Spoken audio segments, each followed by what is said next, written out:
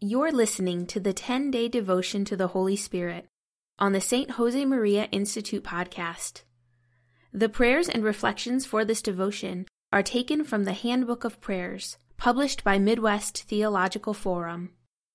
This long-standing custom of the Church in preparation for Pentecost is an opportunity to ask the Holy Spirit to strengthen our hearts and make firm resolutions for our interior lives.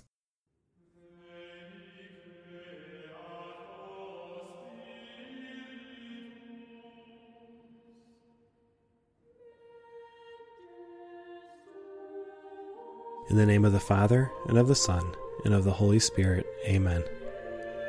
Come, Holy Spirit, enlighten my understanding, in order that I may know your commands. Strengthen my heart against the snares of the enemy, and kindle my will. I have heard your voice, and I do not want to harden my heart and resist saying, later, tomorrow. Right now, lest there be no tomorrow for me. O Spirit of truth and of wisdom, Spirit of understanding and of counsel, Spirit of joy and of peace, I want what you want, because you want it, as you want it, when you want it. Day 10, from the homily, The Great Unknown, by St. Josemaria Escriva. In the midst of the limitations that accompany our present life, in which sin is still present in us to some extent at least, we Christians perceive with a particular clearness all the wealth of our divine filiation, when we realize that we are fully free, because we are doing our Father's work, when our joy becomes constant, because no one can take our hope away.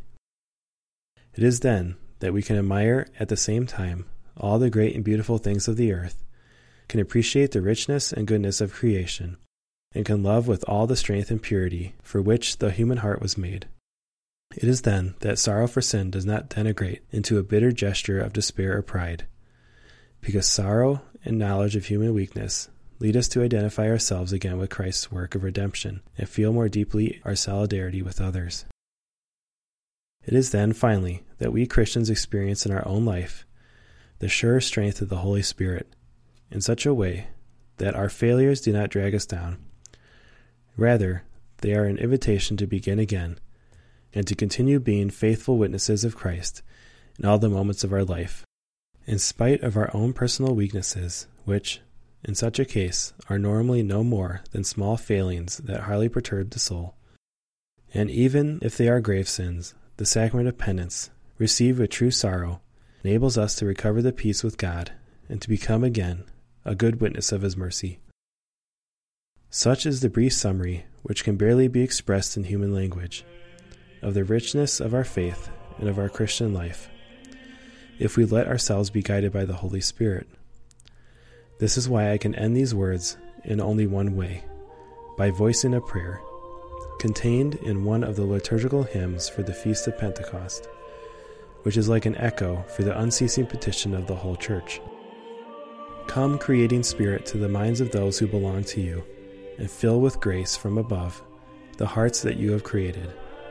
Grant that through you we may know the Father and become acquainted with the Son. May we believe in you, the Spirit who proceeds from the Father and the Son, forever. Amen. Through the intercession of the Blessed Virgin Mary, your spouse, bring the fullness of your gifts into our hearts. Comforted and strengthened by you, may we live according to your will, and may we die praising your infinite mercy.